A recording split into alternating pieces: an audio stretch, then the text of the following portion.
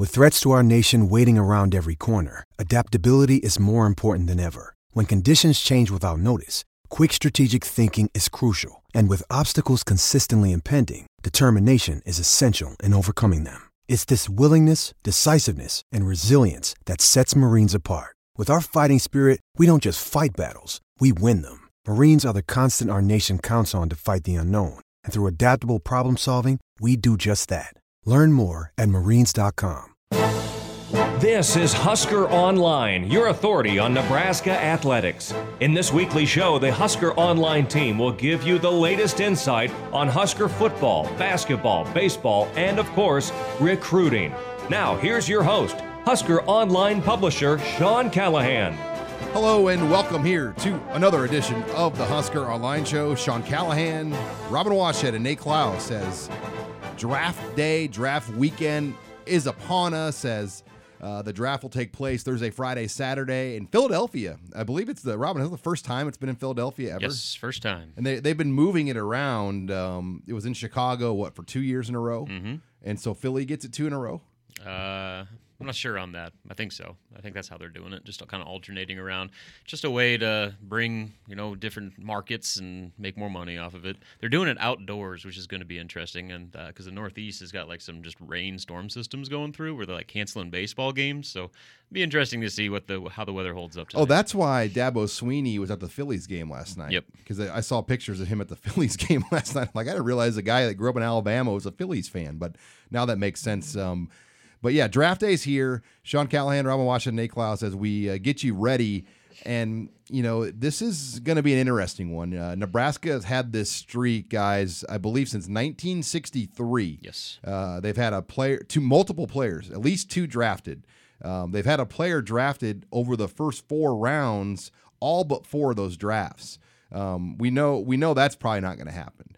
So this will be just the 5th time since the mid to early 60s, Nebraska hasn't had a player taken in the first 4 rounds. But I think the real thing to watch, will Nebraska have 2 players drafted this year, even 3? I think everyone's pretty confident you're going to see 1 guy picked. But this could be one of the more interesting draft weekends, Robin, when you kind of look at where maybe a Nathan Gary, a Ethan Carter, some of those guys, even a Brandon Riley, a Josh Banderas, some of those types of players will fall.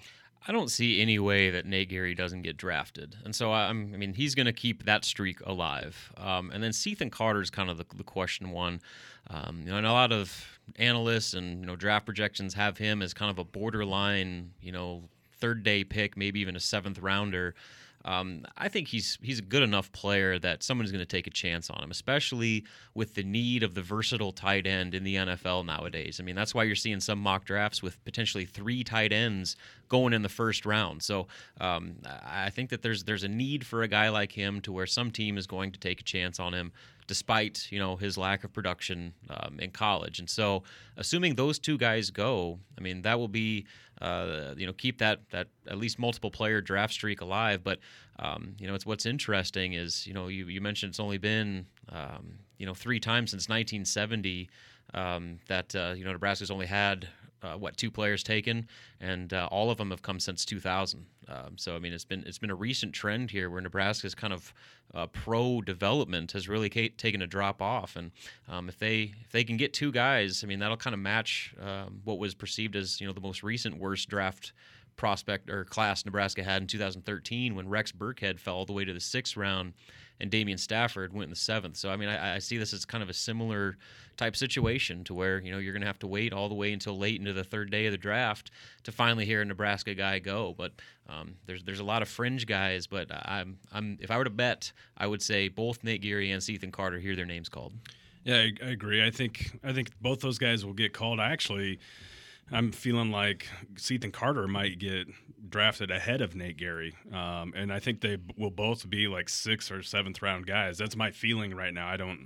Obviously, I don't have any inside information or anything on that, but that's kind of I feel like that's kind of the trend right now. A lot of mock drafts, at least, have kind of been having both those guys if they're drafted both in the 6th or 7th round that I've seen. So, and keeping that streak alive. I mean, it's a little bit for the fans, but mostly it needs to be kept alive for recruiting purposes. I mean, that's something that Nebraska has on all their mailings, and can really tout and blow, toot their own horn about that they've had multiple guys drafted for X number of years. And you don't want to see that streak come to an end, much like Texas did a couple years ago when they didn't have anybody drafted. Which is amazing when you think about it. Yeah, it blows my mind. And I think Tennessee had the same thing happen to them a few years ago when they didn't have anybody drafted. And both of those programs had giant streaks like that came to a halt. Here's one thing to keep in mind, too. Mike Riley has a ton of NFL connections and influence. And so when NFL personnel, they look at Nebraska and they ask Mike Riley and even Billy Devaney, what they think of their players. Probably more Devaney. Yeah, I mean, when those guys recommend a player, it carries a lot more weight than your average college. Yeah, look coach. at Janovich last year. Yeah, exactly. I mean, everybody assumed that Northwestern fullback Dan Vitale or whatever was going to be the top fullback, and Janovich was the top fullback by the draft's end. So I mean, that is one thing that is working in Nebraska's favor, is that you have very well respected NFL people within your program vouching for you, and that can carry a lot of weight and maybe be the difference. If it's down to a choice between 2 or 3 guys, you're going to go with the guys that are being recommended by NFL guys that have been there and done it at the highest level. You're listening here to the Husker Online Show. We're talking NFL draft as the Huskers get ready for this weekend, and with Cethan Carter, some of the stuff I've heard, I think there might be some questions on his foot. He refused to run the shuttle at the combine, and he also would not run the shuttle at pro day. And so I think there's some people like, why won't this guy run a pro shuttle run? So I think that's raised some questions with him a little bit, like, is his body fully healthy? And I think that's what a lot of the scouts, from what I've heard, have been really trying to look into. But the guys I'm very interested in are Brandon Riley, Tommy Armstrong, Jordan Westerkamp, and Josh Banderas. I know Josh Banderas has had heavy talks with Denver. They've already told him basically that if he's available, he's like their number one free agent guy if he's not on the board at that point. But I know Jacksonville flew Josh Banderas down. He had sit-down talks with Tom Coughlin. They don't just do that for the hell of it to waste Tom Coughlin's time. Brandon Riley flew out to Green Bay and met with the Green Bay Packers coaching staff. So, and he's your perfect Green Bay Packers receiver, Robin. When don't they have Aberderis, Jordy Nelson, just cold weather, Big Ten-ish type fast guys that can play in that type of condition, and it will be interesting to see. But Armstrong intrigues me. He ran on the 4.5s at pro day. He had a 37.5-inch vertical. Keith Williams has been blown away by the strides he's made in his wide receiver training. He's going to have to get into a rookie minicamp and prove it, but that's going to be one that's going to be fun to watch. Yeah, I don't see any way he gets drafted, but I do think he's going to get a chance, in some form. And a lot of that kind of ties into just the recent trend of, NFL teams liking guys with quarterback minds playing other positions. I mean, you look across the board, Danny Amendola, Antoine Randall, the list goes on and on of quarterbacks who have been able to transition to wide receiver and make a pretty big impact. So he's got a chance. I mean, the fact that, he's never actually played the position before, I don't even know if he did in high school. I mean, that's going to work against him. So he's still very, very raw, but he's a very good athlete who has gone, head in this wide receiver training and working with Keith Williams, who's obviously, still working with NFL-type receivers. And when Keith Williams has that type of praise for you, that means you're doing something right. So he's got a chance, and it's just up to him to make the most of that opportunity. Nate, as we wrap it up, Westerkamp's also intriguing because I think if you just would have gone into the year before everything started, I think people like, oh, he's a shoe-in kind of late rounder, but the late injury to his knee caused him to miss the bowl game. The lower production numbers this year because of the back injury he suffered against Illinois, running a slow 40 at the pro day in Lincoln. He's kind of one of those prospects that you don't have a read on going into this weekend. No, and that's probably the biggest surprise. Like you said, if you had asked a year ago which one of Nebraska's players, or wide receivers would probably be taken first out of all the possible guys, that you'd probably say Westerkamp. But that's a big surprise. I'm sure that he'll catch on in someone's camp, but Right now I would say Brandon Riley, maybe even Alonzo Moore could get picked ahead of him because both those guys tested out much better. Here's a question: does Nebraska get to take credit for Avery Moss? Hey, Sam Cotton. We forgot Sam Cotton. Sam Cotton's gonna. We forgot to mention him, but he had a great month of training, and he's gonna be a priority free agent guy. Maybe. I mean, you never know how the drafting goes, but he had a great month. So that's another guy we forgot to mention to watch this weekend. So, yeah, I mean, there's a lot of fringe guys that here's one thing I always revert back to. If Marcel Jones can get drafted, any one of those guys can get drafted. Is he out of the league now? Yes, he's out of the league now. Dude, Givens Price, he was on an NFL roster last year. Yeah, he got picked up by the Cardinals for a while. So, yeah, it's these guys. I think all it takes is one team to like you. Yep. They're going to get there, too. It's just going to be interesting to see who the two are and how it all goes down. So lots of coverage on the draft. We'll have that this weekend on Husker Online. But we come back, Nate Klaus and I are going to discuss Nebraska's in-state swarm tour. Nebraska hit over 50 in-state high schools this past Friday. We'll give our thoughts on that and get some of the reaction here from the coaches. That's next here. You're listening to the Husker Online Show. You're listening to HuskerOnline.com, your authority on Nebraska athletics. And welcome back here to the Husker Online Show. Sean Callahan, Nate Klaus, as we are back here. And, Nate, it's the spring evaluation period, so we're going to talk a little bit more recruiting here than normal. And I wanted to dedicate a segment to this. This past Friday, the Nebraska coaching staff went out on the road. They hit nearly 50 high schools in one day. They pretty much hit every single Class A and Class B school for the most part. They got out west, hit places like Cambridge, North Platte, Valentine, Scotts Bluff, Gehring. They really made the rounds. They had all 9 coaches out on the road. And this is something that, we've talked about this privately with a lot of local coaches. It was somewhat of a complaint that, this Mike Riley staff, they just haven't got a chance to know them. They really haven't made the traditional rounds around the state. Well, not only did they do it this past Friday, it might have been as big of what they called in-state swarm as we've ever seen. Oh, there's no question about it. And I've talked with a lot of coaches that have even said, even under Bo Pelini, Barney Cotton was pretty good and keep in touch with a lot of us or coming by the schools, but that was mostly in Lincoln and the Omaha metro.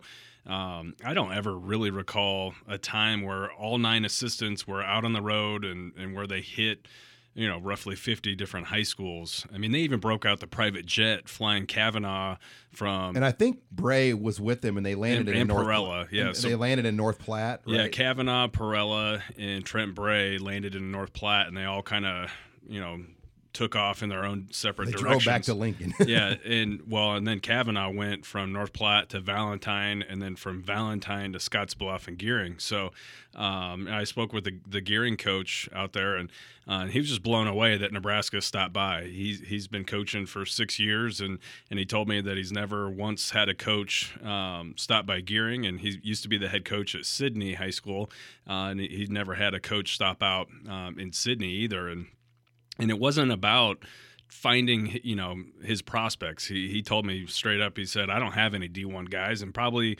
won't have any borderline D1 guys for at least 2 or 3 more years. But Mike Kavanaugh and I had a great conversation, and he let us know that, they want to recruit the best athletes in the state of Nebraska, whether they're scholarship guys or walk-on types. They're here for the in-state guys, and they want to get the best in-state and keep them down in Lincoln. And he said that was a great message, and it was just great to be able to kind of connect with the university in that way. You're listening here to the Husker Online Show. Sean Callahan, Nate Klaus, as we discuss Nebraska's in-state swarm tour, where they hit nearly 50 in-state schools all last Friday, and you get some of the naysayers, but how much time did they really spend at each one of these schools? Well, really, Nate, you and I have done this. We've probably made more of our own personal swarm tours than anybody, yeah. And you only need about 20 or 30 minutes. How long are you going to talk to a guy? It's not like you're going to sit down and and said, I'm going to spend 3 hours with you, because these guys are teachers. They have schedules. They can't really get away from the classroom for more than 20 or 30 minutes. Now, there are some coaches we know that can do that, but there's a lot of other ones that can't. Yeah, not every coach is the PE teacher, or the weights teacher that has only 2 or 3 classes a day, and the rest of the time are kind of planning periods where he's watching film or breaking things down. So 20 to 30 minutes is more than enough time to sit down with a coach, kind of get to know each other, shoot the breeze a little bit, pick their brains as far as what type of players they have coming up in their program, what type of players they've played against. I think that's always a crucial question is, who's the best player that you guys faced over the last year or two that's coming up. And I think that it doesn't need to take longer than 20, 30 minutes to make an impression and for you to kind of start to create a presence in state like that. You're listening here to the Husker Online Show as we discuss Nebraska's in-state swarm tour. Bob Diaco even, he's new to Nebraska. It's his first few months here in the state, and he made the rounds. He kind of handled those West Omaha suburb areas. I talked with Dave Schrader, the Gretna coach, and he said they talked about the orchestra and the symphony and all these things like that. So typical Bob Diaco. But that's kind of what it is. Sometimes when we go on the road, you don't necessarily just talk ball. You talk about the concert you're going to go to on Friday night. And that's really what this is more about. It's not just tell me all the guys you got, what players you have. It's about developing the relationships. Yeah, it's making that connection, that personal connection, and just letting them know that, hey, we know you exist, and we're going to be by your school again, and we're out here taking a keen interest in what's going on in our backyard, and it doesn't have to be about breaking down the 3-4 defense or scouring his school to find out what kid might have a shot at playing at Nebraska one day. It's just about making that connection. And I think and being kind of showing the high school coaches that you're a real down to earth person and that you're going to go out of your way to make sure that someday that when they do have a player that you're going to be there for them. And speaking of players around the state, a couple of in-state news things to report. Zach Schlager from McCook, he officially committed to Colorado State. Not a surprise. His brother is there, but the Rams did kind of put a little pressure on him that he had to make a decision really like this week. Otherwise, his spot was not a guaranteed spot at that point. And I think Kansas State was very close on him, and Nebraska likes him. They just unfortunately can't take an inside linebacker this year. You're seeing another guy, Nate, on the in-state front, Nick Heinrich from Omaha Burke for 2019. And you and I called this shot the minute we saw this kid. He had no offers in February. Now he has, I believe, Minnesota, Iowa State, one other, South Dakota State, obviously. Yeah, and I think he might have Ohio already too, or could be getting close to getting an Ohio offer. But yeah, Nick Heinrich out of Omaha Burke, a 6'3" linebacker, a perfect guy for the 3-4. Great student in the classroom, just a no-brainer. He may be the number 1 2019 guy in the state. Now his teammate, they have a tight end there as well, could be right up there. So Burke is kind of where the talent is for 2019. Yeah, Chris Hickman is the tight end, and I think Nick Heinrich, the attention is not going to slow down anytime soon. Now that the spring evaluation period is in full swing, I think wouldn't be surprised if Reese Morgan from Iowa is rolling through the school here any week now and taking a closer look there. Obviously, Nebraska was through last Friday, and they're well aware of Nick Heinrich, and and he's a 3-sport athlete. He's football, basketball, track. He's got a close to a 4.0 GPA, if I recall. He's pretty much the total package. So I would be surprised if Nebraska doesn't eventually end up pulling the trigger and offering Nick Heinrich sooner than later. I'll throw one other sleeper 19 name, Nate, for you. Darius Luff at Lincoln High ran 14.32 electronic in the 110 hurdles, number 2 in the whole state right now. I believe number 1 in Class A as a 6-foot-tall sophomore. We've heard all about these great sophomores at Lincoln High. They're coming up the ranks in the city. That's a kid to watch.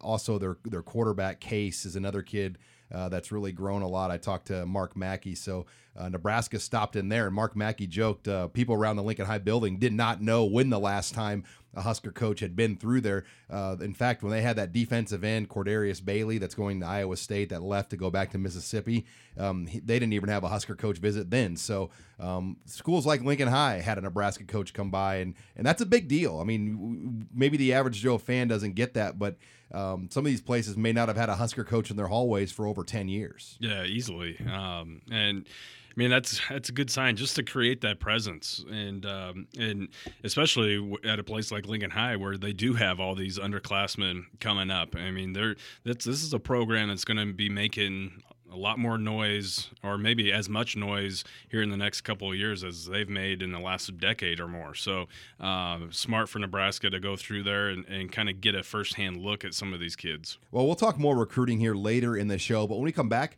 we're going to talk some basketball with Robin Washut. It has been a busy week as far as roster movements and pickups for the Huskers. That's next here. You're listening to the Husker Online Show. You're listening to HuskerOnline.com, your authority on Nebraska athletics. Welcome back here to the Husker Online Show. Sean Callahan, Robin Washut. We're going to talk some basketball. It's been pretty interesting here the last week or so, Robin, as you know, everybody, it's such just a roller coaster of emotions being a Husker basketball fan. I mean, you're ready to fire everybody, yell at everybody, scream at everyone, and then all of a sudden, things happen like this past week. Where Nebraska adds a key graduate transfer. They sign their highest ranked recruit in years. Am I off base saying that?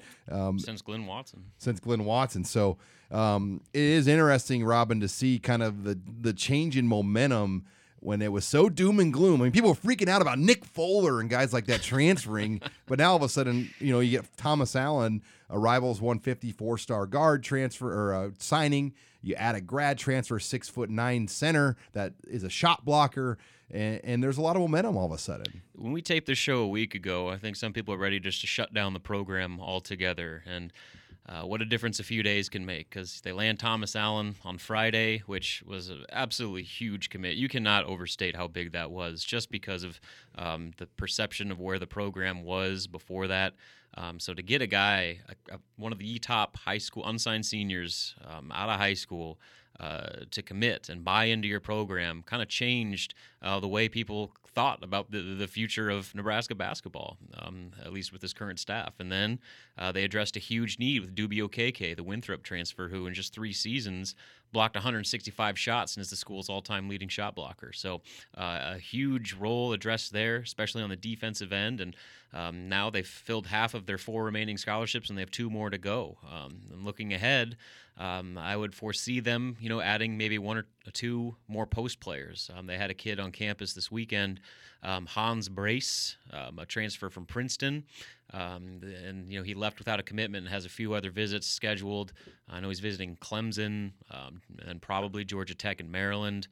He visited Richmond before coming to Lincoln, so a lot of competition there. But I think that's kind of the way that they're going to handle these final 2 spots, is try and get one more big, maybe a more offensively inclined big, just because Dubie Okeke doesn't really give you much on offense, so that they need to find a way to kind of replace what Jacobson and Morrow, provided on the offensive end of the floor. And then after that, if they're able to get a big like that, then maybe they have some options here. You don't necessarily have to fill that 4th spot with somebody who's going to be eligible right away. They can maybe take another chance on a traditional transfer, another, Anton Gill or James Palmer or Isaac Copeland type player that, you stash away for a year and hope that the crew you have, ready to play in 2017-18, which all of a sudden looks pretty good again. Then you can continue to build your momentum off that. So definitely just a complete shift in kind of the outlook of what the near future for Nebraska basketball holds. And once again, we're kind of back to the argument where this will be the most talented team Tim Miles has had to work with, and not according to these eyes. There's no reason why they can't take a big step this season. And the meeting with Sean Eichhorst, Tim Miles, they made it clear that once again that is always going to be the goal, is make the NCAA tournament. And with the players they have on board right now, I think that's very much within the realm of possibility. You're listening here to the Husker Online Show as we discuss the latest in Nebraska ball. And Thomas Allen picked Nebraska over Kansas, Robin. Oh, yeah. I mean, is this a Amongst guy? others. Is this a guy that could start then at the off guard spot as a true freshman? I mean, he's a shooter. They don't have shooters. They haven't had shooters since like Eric Piakowski, it feels like. I mean, is this a guy that could get out there and start? Potentially. They do have some backcourt depth. I mean, obviously, you're one of your lone seniors, Evan Taylor's back. You have Glenn Watson. And then, you got James Palmer getting back into the mix. You have Nana Kenton joining the mix. So, I mean, there's a lot of pieces to work with. But, when you're a top 100 four-star player who got offers from Kansas, Georgetown, Xavier, Texas, Creighton, you're good enough to play right away. And so the question isn't whether he will have an immediate impact next season. It's, like you said, what his role will be from the get-go. And I guess it kind of just depends on what he's able to do when he gets on campus. He's still kind of a smaller frame, really similar to what Glenn Watson was. Only 165 pounds. Yeah, so about 6'1", 6'2", or in that 160, 170 range. So there's a lot of similarities to Glenn, except Thomas Allen's a better shooter. And when you look at Nebraska's need for shooting, like you mentioned, that really gives you a great opportunity to have a huge role. And so maybe he's not the starter for the first few games, but, I mean, if he's able to play his way into the lineup, I don't see any reason why he couldn't, be one of those starting five at some point next season.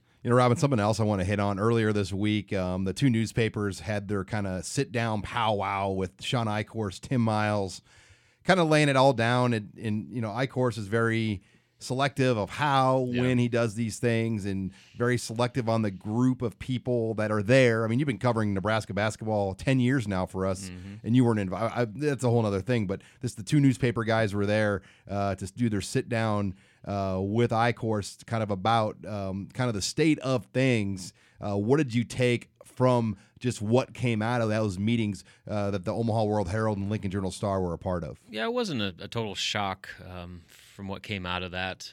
I guess if nothing else, it was good to finally get Sean Eichhorst on record to address, his reasonings behind making, at the time, was or maybe still is, a very controversial decision to bring back Tim Miles for his sixth season. And so, I mean, finally, months after the fact, he kind of explains himself, and his reasonings, weren't any surprise. It was kind of what people have been talking about the whole time, but it was good to finally just get that out in the open. And I guess maybe as far as surprises, I thought that maybe the fact that he went into the amount of detail he actually did by mentioning style of play, and that was one thing Tim Miles immediately agreed upon. So they're clearly having conversations about what needs to happen in terms of X's and O's to make this thing work, because the talent is there now. I mean, that's not an excuse anymore.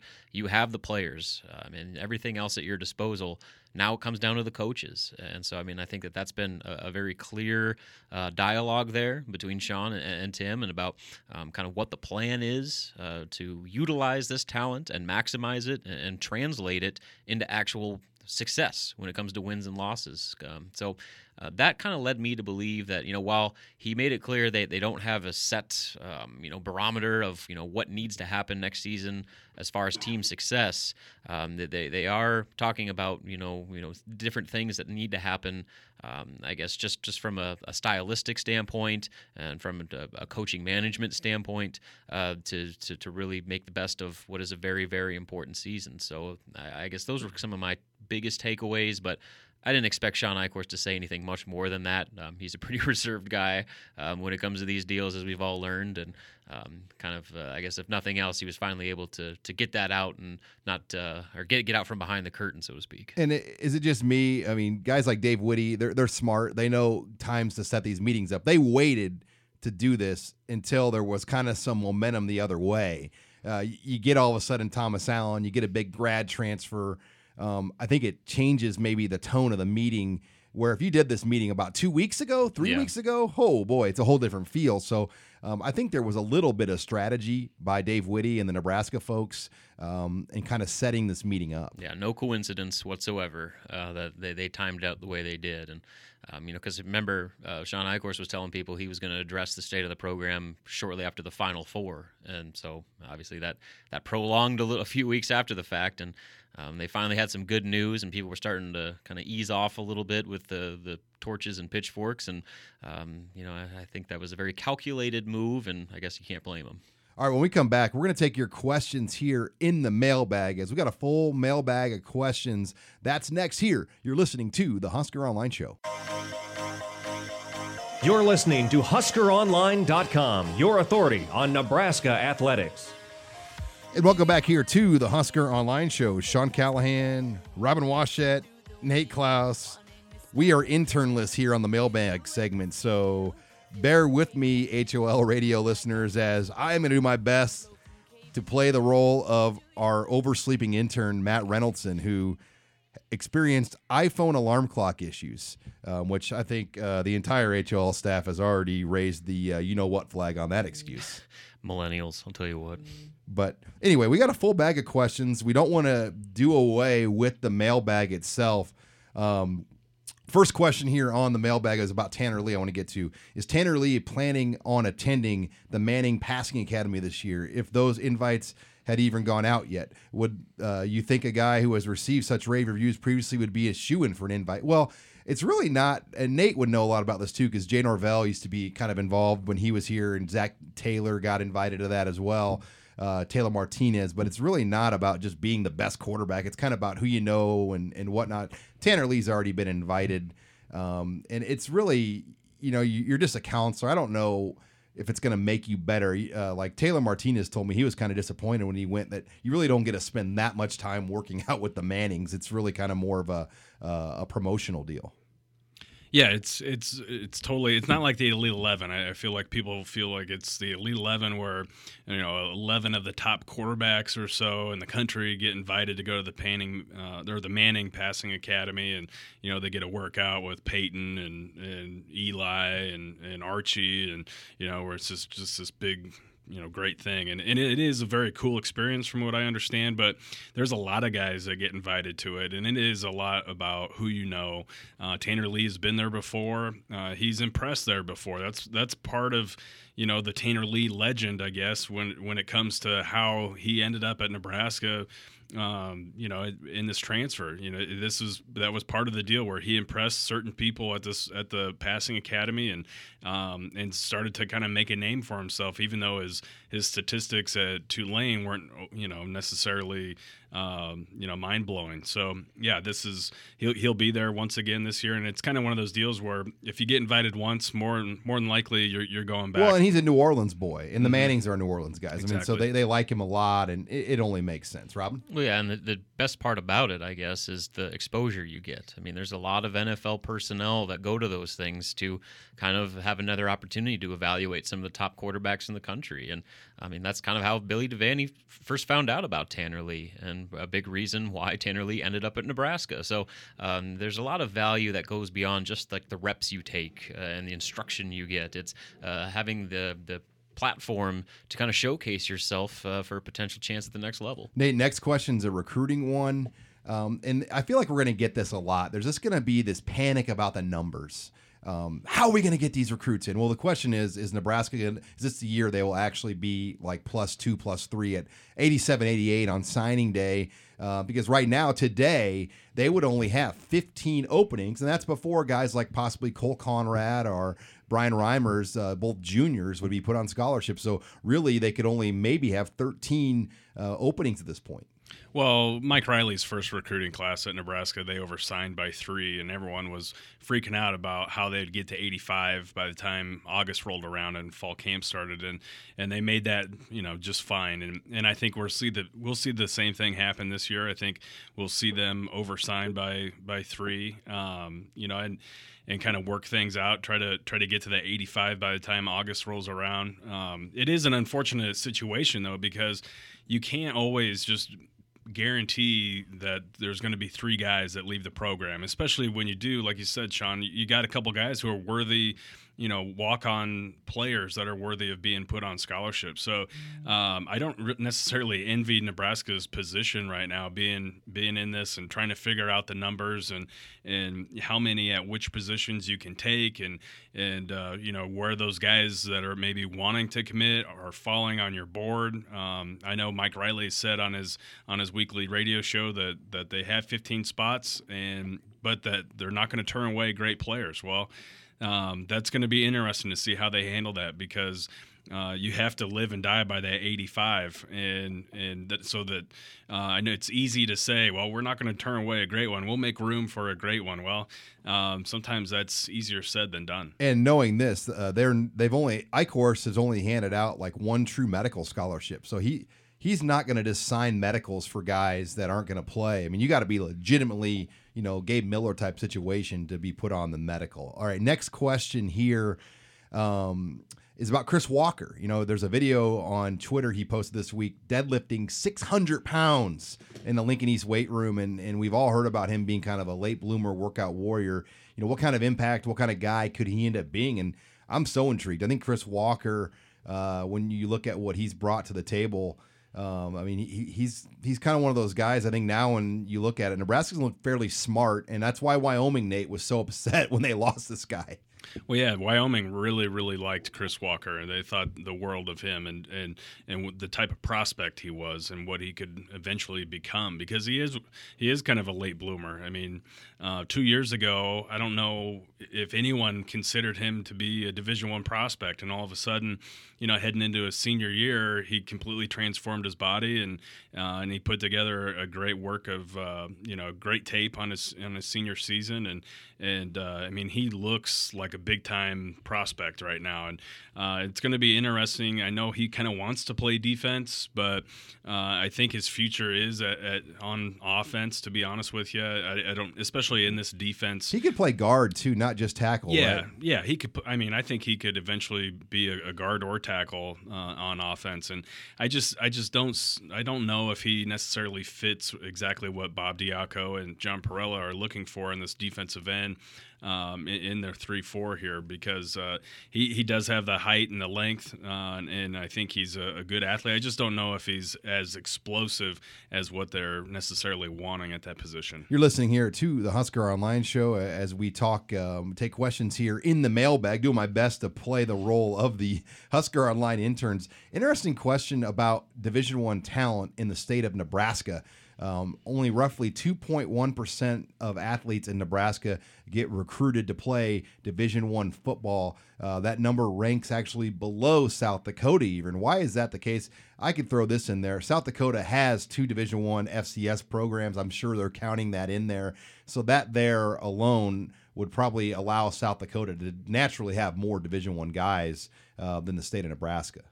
Yeah, I mean, I think that's the easy one, and also with the population base, with South Dakota being less populated than Nebraska, I mean, it doesn't take much more, recruited athletes to really skew the numbers a little bit more. So, I think that's the natural answer there. I think another thing too, and this maybe doesn't apply with the South Dakota comparison, but the lack of specialization you're seeing. I mean, guys are playing every single sports, sometimes 4 sports throughout the course of a school year. And so it makes it hard for you to become, that separated from the pack type of player at your one sport, just because, you're not basically committing yourself year round. I mean, that mostly applies to things like basketball, and maybe even baseball too. But, I think that just the fact that kids are so well-rounded athletically almost is a negative when it comes to getting exposure to get recruited on the national level. You're listening here to the Husker Online Show. We got time for one more, and we try to lighten it up here at the end of the mailbag. I like this question this week, guys. Favorite small-town bar? Robin Washett, you're first. First one that comes to mind is a place called The Bait Shop in Greenwood, Nebraska. I had a buddy that lived in Greenwood, and we would go out there, and it was just this weird hole-in-the-wall place. I think it was a house that was converted into a bar, and we would be like the only guys in there. We'd take over the jukebox, and they had this game where you could like throw a quarter at a bucket behind the bar, and if you hit it, you get like a free pitcher or something like that. It was a fun time, and I've been to a few others, but that's the one that sticks out right off the top of my head. I got to go back to the hometown bar, the Underpass in Ogallala, Nebraska. Just right when you come off the interstate and go over the overpass, over the railroad tracks. The underpass is right underneath there, and that's always a good time to get back. Whenever I do go back to Ogallala, if some of my buddies are also in town, we'll go to the underpass, which coincidentally is right across the street from the Sip and Sizzle, or formerly the Sip and Sizzle. Sizzle in Ogallala, which is now no longer Sip and Sizzle, but that also was also a very good time. So always a lot of beer drank in those two places. I won't get into any specific stories, but great times. And like we don't count Kearney, guys, right? A small town bar. It's got to be like legitimate small town America, USA. City boy, yeah. I count Kearney as my small town bar. No, Kearney in western Nebraska. I'm gonna go actually right by Lincoln, Sprague, the bar in Sprague, Nebraska, about 10-15 minutes from South Lincoln. It's really fun to go down there. It's a double wide trailer connected to a house, and they've got a long bar that goes like the length of the double wide trailer, and then there's tables that are in like the house portion. Been there many a times. There's also a really good town bar in Roca, which is just outside Lincoln. So if you kind of want that small town feel around Lincoln, I mean, you got Sprague, Hickman, Roca. They all offer kind of like a little town bar, and they're all within about 20 minutes of Lincoln. I'll throw another one for a nominee that I forgot. The Pepper Mill in Valentine, Nebraska. Ooh. I've had some good times there. Now, your wife is from Malcolm, Robin? Milford. Yes. Excuse me. Is there a little town bar in Milford? I'm sure there is, but I've never really spent any time there. They live on a farm, so like you never actually go into Milford. So no, I do not know the bar landscape of Milford, Nebraska. I'll go out to the Denton Daily Double every now and then, play a little Keno and have a nice burger. Maybe chicken fried steak. That's a solid place too. Good little family field trip. Absolutely. Take the kids. All right. Well, that wraps it up here in the mailbag. When we come back, we'll get back on track here, and we'll talk some recruiting with Nate Klaus. That's next here. You're listening to the Husker Online Show. This is HuskerOnline.com, your authority on Nebraska athletics. Final segment here of the Husker Online Show. Sean Callahan, Nate Klaus, as we are talking a little recruiting here as it is the spring evaluation period. So for the next month, the coaching staff will be out on the road doing heavy recruiting around the country. They started in Nebraska Friday. They're in the 500-mile radius this week. But before we get into the specifics of what's been going on the road, Nate, let's talk latest commit. Huskers pick up a commit from 4-star wide receiver Chase Williams out of Corona Roosevelt High School, ranked 141 in the Rivals Top 250, 18th best player in the state of California. The Calibraska movement continues as the Huskers land another big-time pickup. Well, and the momentum from the spring game continues as Chase Williams was present for the spring game along with his family and everything. And Corona Roosevelt, same program that produced Josh Mitchell. And Chase Williams is friends with Buki Radley-Hiles and Manuel Allen there and Tyjon Lindsey and all these guys. And what's interesting is that Keith Williams was the initial coach to offer Chase Williams and was recruiting him as a wide receiver, but he's a two-way player for Roosevelt, and Dante Williams saw the tape and wanted to recruit him as a cornerback, and Chase Williams was on board with that, totally on board with that, actually. And so it was right around the time that he visited for the spring game is when Dante Williams was starting to recruit him, and they kind of had an instant connection, and Chase is really fired up to play cornerback for the Huskers, and it's hard to find a player with some of the skill set that Chase Williams has. He's pushing 6'2". He's 185 pounds already. And just tremendous ball skills, a natural athlete. And when you watch his wide receiver film, it's really impressive. But I think some of the things that he does as a cornerback, for only having played the position for a year or two, and really only seriously for the last year, some of the things that he does is all natural ability. And in terms of being able to flip his hips and run with a wide receiver, look back for the ball, track it, and get interceptions, high point the ball, and have pass breakups. I mean, just a lot of these things that he does on film are just because he's got tremendous ball skills and is just a tremendous overall athlete. Nate, as you look now at the wide receiver board, what is realistic? Nebraska, how many more? One more receiver? I mean, where do you see the numbers at that wide receiver board? Well, as things stand right now, I think that there is only room for one more wide receiver, more than likely. However, I don't know if they get their last wide receiver, if they'll completely stop recruiting some of their big fish, because Eric Fuller is one of the older commits on this list, but at the same time, he is yet to visit Nebraska. I know that commitment kind of came as a surprise, to be honest, a little bit. So I don't know if there's one player on the commit list that would say it's maybe a risk to flip eventually or to decommit, it would probably be Eric Fuller, and I don't know if Nebraska wants to kind of completely stop recruiting that position. So I feel really good about Nebraska's chances with Joshua Moore. He's a Rivals 250 overall prospect, one of the top wide receivers in the country. He's teammates with Buki Radley-Hiles at IMG Academy, was also here for the spring game. He's going to be announcing on June 18th, and I feel like it is pretty much Nebraska at this point in time. He does have a top 7 with the Huskers in there, and there is some very, very tough competition that Nebraska is going up against. But at the same time, he's got a tremendous connection with Keith Williams. He's also very close with Buki Radley-Hiles. They have kind of a similar life story. Buki lost a brother, and so did Joshua Moore. Joshua Moore's brother passed away on his birthday, June 18th, and that's why he's announcing his decision on June 18th.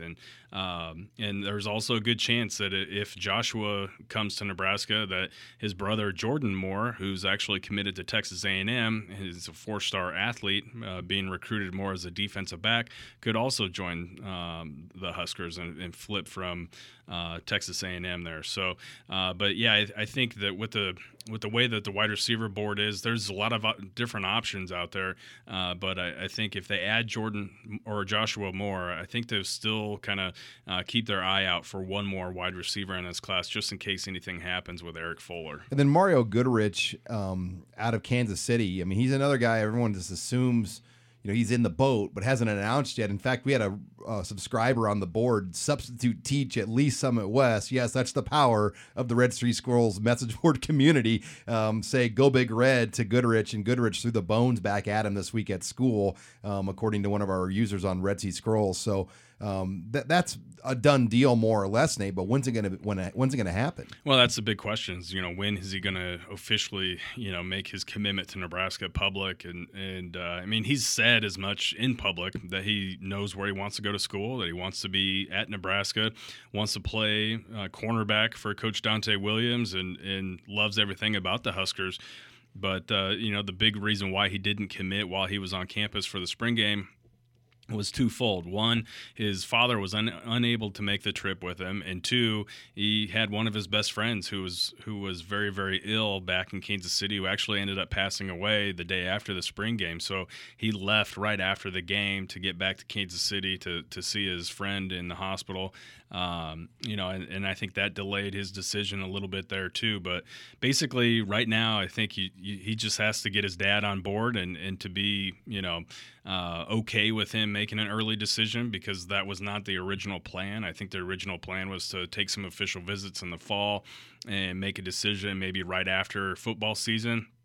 But Mario basically wants to get it done sooner than later, and I think it's just going to take a little bit of time. I think I know Nebraska was by his high school this week, and I'm sure that Dante Williams has been working Mario and his parents pretty hard. So I think it'll happen sooner than later. Nate, with 8 commitments already, Nebraska, not only are they in the top 10 right now on the Rivals rankings, I believe they're number 9 right now. Yeah, latest rankings at number 9. They're also 10th in overall commits. That is rare for Nebraska in April, March area going into May to be ranked that high for total commits. Yeah, it really is. And something that we've seen the last 2 years, heading into May, the past 2 years, Mike Riley has been sitting at 8 commitments in his recruiting classes. And And that's something that we hadn't ever really seen at Nebraska before. It was generally, by the time June started, you'd see Nebraska with 3 or 4 commits, and then, then they would kind of pile on there towards the end of camp season in June. And then go real quiet for a long time. Yeah, and then go real quiet for a long time. Well, and we had the same thing last year. I mean, Nebraska went over 100 days from August to Christmas, right? Yeah, basically. So, after the commitment of Deontay Watts, there was close to 100 days. Was Lato actually after Watts technically? No, Lato was right in before. August, and then Watts was after the Oregon game, I believe. Okay. But yeah, so it's a good position for them to be in because they've got over half their class filled so far, and I think that Mike Riley hinted at a couple of other silent commitments. He said they have 10 commitments, and that there was another one going to be coming public here soon. And I think the one that became public after his radio show, after he made those comments, was Chase Williams. So you have to assume that Nebraska has 2 other silent commits at this point in time, and and heading into the spring evaluation period now, they're able to see their top-end targets at the positions left of need on their board, but also start to kind of look at next year's top targets and really evaluate 2019 and even some 2020 kids out there.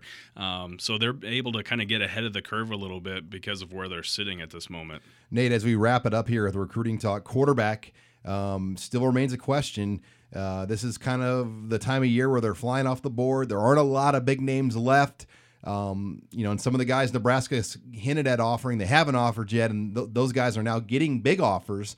What is happening? What do you see playing out now at quarterback? Well, I think we're going to see some offers come at the end of this week or by the beginning of next week. I know Danny Langsdorf was by to see Spencer Petras this week. He's stopping by to see Tyler Schau this week. Adrian Martinez is a name to kind of keep an eye on. He's a 4-star quarterback that just decommitted from Cal. Is more of a dual threat guy. He's about 6'3", 185 pounds. Is a very good passer, but also a very, very good runner. And I know Husker fans may kind of, get a little nervous when they hear of another Martinez, from California possibly being looked at as a quarterback. But this is a kid who's got offers from Alabama, and you name it. He's, like I said, a 4-star quarterback with probably about 20, 25 offers right now. So he could be kind of getting on the radar. Real Mitchell is a quarterback out of St. John Bosco High School in Bellflower, California, who's just a 3-star prospect, but is kind of a curveball type of quarterback. He's a guy who is a dual threat player, and I think with the way Nebraska's quarterback roster stacks up right now, I wouldn't be surprised if Danny Langsdorf and Mike Riley kind of decide to bring someone into the fold that brings a little different athleticism into the mix, and could be kind of different, because they're also sitting very well with Grant Gunnell, who's a true pro-style quarterback in 2019. Well, lots to follow this weekend, not only with recruiting, but the NFL draft and Husker baseball. They have a big series with Ohio State. So make sure you are with Husker Online, as we'll have coverage of everything. Thanks again for joining us this week on Husker Online, your authority on Nebraska athletics.